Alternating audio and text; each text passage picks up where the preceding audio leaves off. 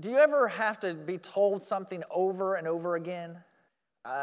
I'm one of those people. I think all of us are to some extent, where we are told something, we don't learn it the first time. So we have to hear it a second time, and then a third time, and a fourth time. And some of us never learn, do we? And we keep being told, and we keep having to learn the lessons of life. And so it's interesting to me when Jesus in Matthew 24 tells his disciples the signs of his coming and tells them what's going to happen when he comes back. Then he spends a lot of time telling them the same thing basically over and over again. He keeps repeating it in one parable after another. Pretty kind of tired of hearing the message of being prepared. But I also believe if Jesus took the time to repeat it over and over and over again, he wanted us to hear it loudly and clearly, and he emphasized it, and so that's why I'm doing so as well. Again, look at the parables we've already looked at where Jesus tells us, while you are waiting, be prepared, be ready, because you don't know the exact day or hour that I will come back. Remember, it was the fig tree. It was the days of Noah. It was the two people working together, the thief in the night, the wise and wicked servant that we looked at last week and this morning that tells us to be ready. You know about our weddings today. In fact, I had the privilege of being the officiant at a wedding yesterday. So Patty Smith's son, James, and his bride, Jamie, were married yesterday. So, in fact, they're both Jamie.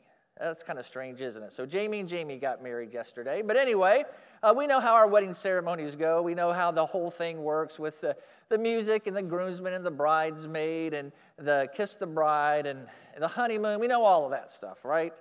But I wanted you to know a little bit about Jewish weddings because that helps us to understand what Jesus is talking about in this parable.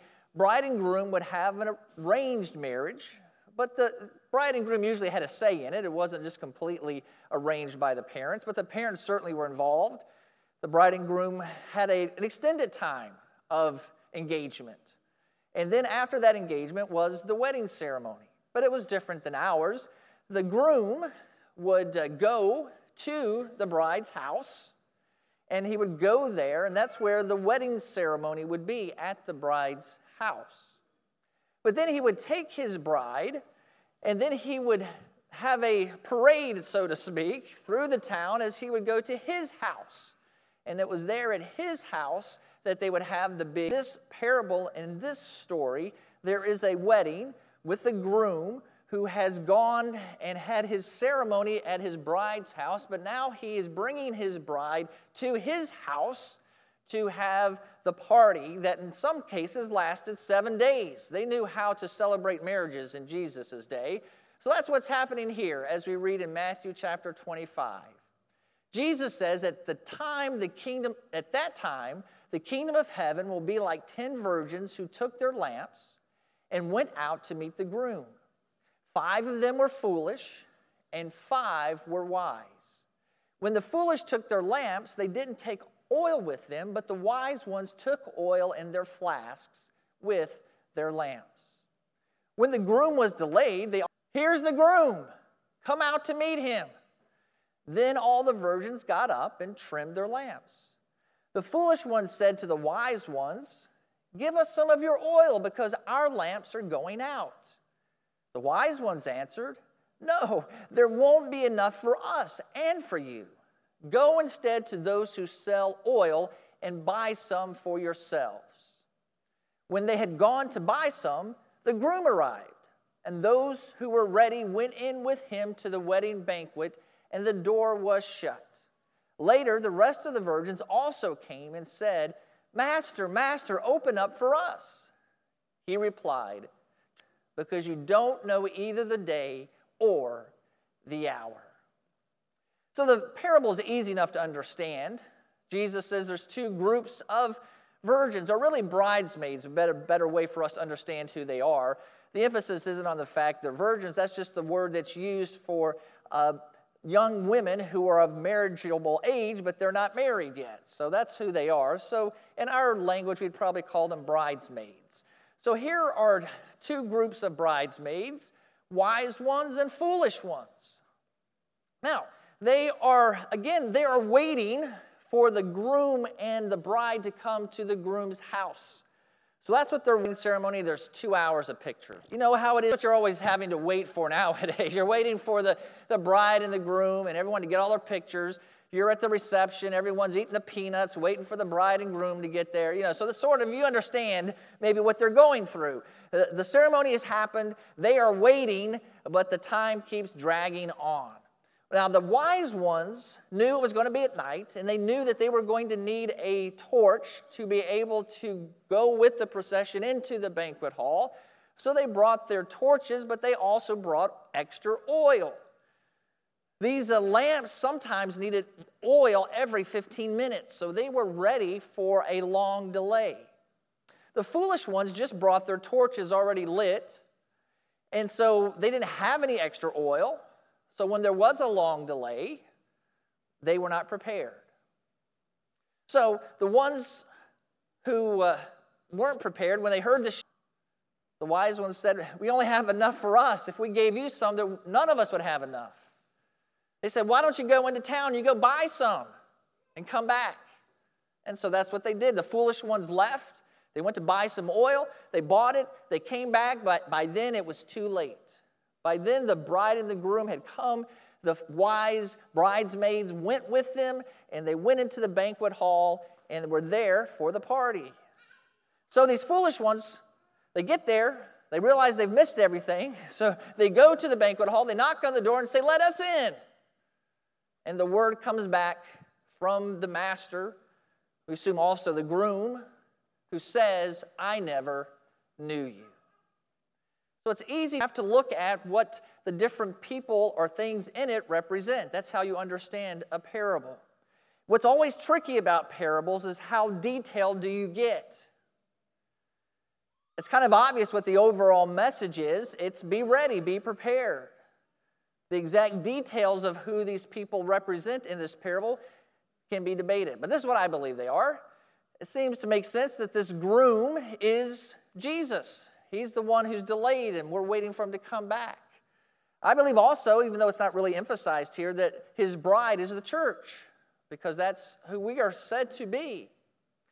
And these who are waiting are professing believers. These are people who say they're believers, and I think specifically they are in this tribulation period that we talked about previously. So I think that's who they represent, but obviously the message that's in this parable can be applied to us and to anyone who is waiting for Jesus' return. Spirit, the Word of God.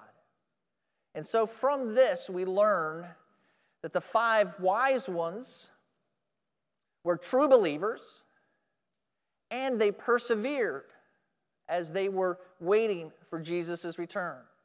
They were able to persevere because they were filled with the Holy Spirit, and because they not only knew the Word of God, but they also lived it out and applied it in their lives. The foolish ones were professing believers, but they weren't true believers. And I believe that because when they tried to get in, they hear, "I don't know you." It sounds very similar to what Jesus teaches about those who in the last day at the judgment, "This for you, we did that for you." And Jesus is going to say, I never knew you. Get out of here. Depart from me. A very similar thing is said to these foolish bridesmaids, indicating they were never believers in the first place. They were not prepared for Jesus' coming. They were not filled with the Holy Spirit. They were not living out the Word of God. And so when the time came, they were not ready. They were not believers. They were not allowed into heaven. So what do we do? I think we learned 2 lessons from this parable. One is anticipation is not the same thing as being prepared. What do I mean by that? Think about when Jesus came the first time. There were a lot of people anticipating, looking forward to, hoping for a Messiah. In fact, you might even say all the Jews were looking for that. So they were looking. But when the Messiah actually came, they didn't listen to him. They didn't believe him. They rejected him. Their hearts weren't ready. When John the Baptist came and said the Messiah is coming, repent and be baptized, they said, nah, never mind. So they were anticipating, but they weren't really ready. When John gave them the opportunity to be ready, they didn't do it. When Jesus came, they didn't believe.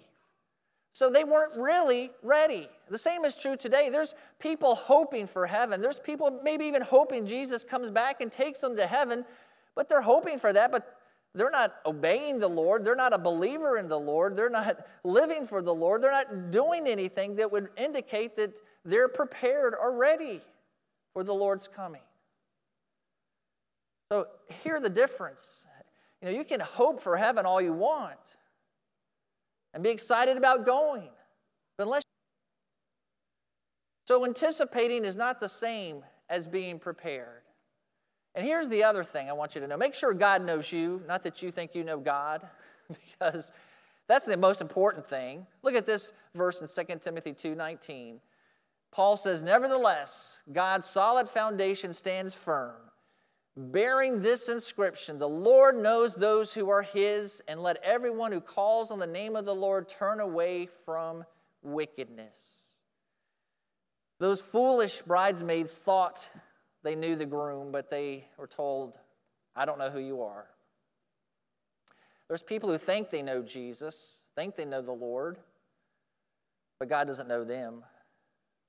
Why? Because they think they have a relationship with God in the wrong way. They think they have a relationship with God because they live a good life, or they think they have a relationship because they go to church or because they've done a religious activity. That's not what makes you have a right relationship as Savior. That's the only way. Any other way, the Lord's going to say, I never knew you. Finally, persevere.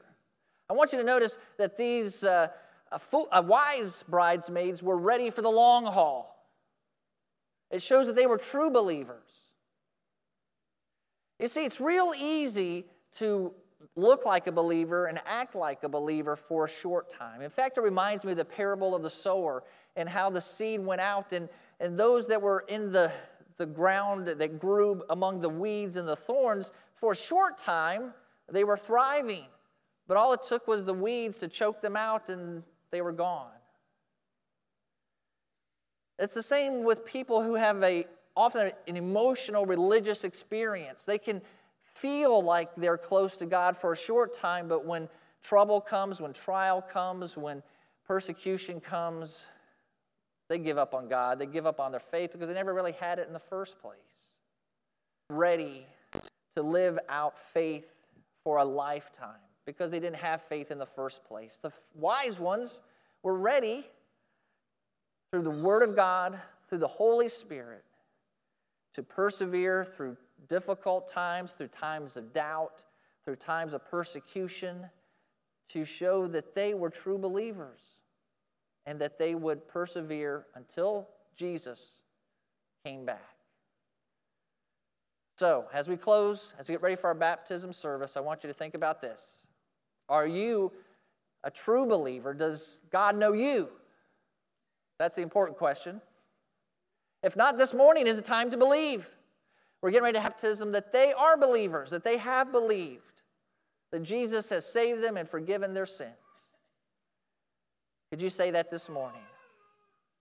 Also, how are you living your life? The only way we can persevere as Christians is to be filled with the Holy Spirit and to obey His Word. Paul tells us, do not grieve the Holy Spirit. Do not quench the Holy Spirit. And we do that too many times.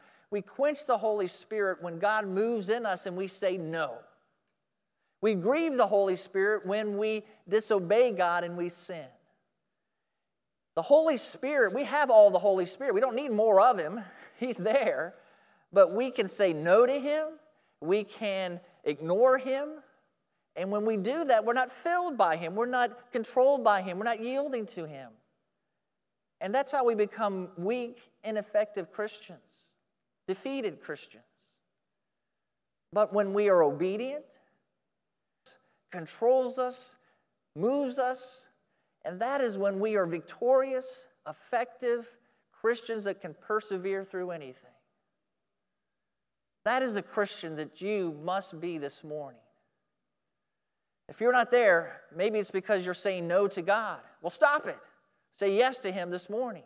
Maybe it's because you have sin in your life and you're grieving the Holy Spirit and it's keeping Him from using you effectively. Well, then repent of that sin. And then you will be ready to persevere. Let's respond. Let's pray this morning. Heavenly Father, my prayer is that we would persevere, that we'd be filled with you, Holy Spirit, that we would be ready to be faithful to you for the long haul. Whether it's our life that turns into decades, whether it's your delay in coming that turns into, as it has already, thousands of years. That we're not a flash in the pan that burns out. Father, I pray for any this morning who are not a believer. I pray that this morning would be their moment of faith and belief. Lord, we have been saying it because you said it, Jesus, over and over and over again. Be ready. And the biggest way we're ready is to have faith in you, Jesus. I pray all of us this morning are ready. I pray these things, Lord, as we now listen to you, Holy Spirit, and say yes to you. And I pray, Jesus, in your name, amen.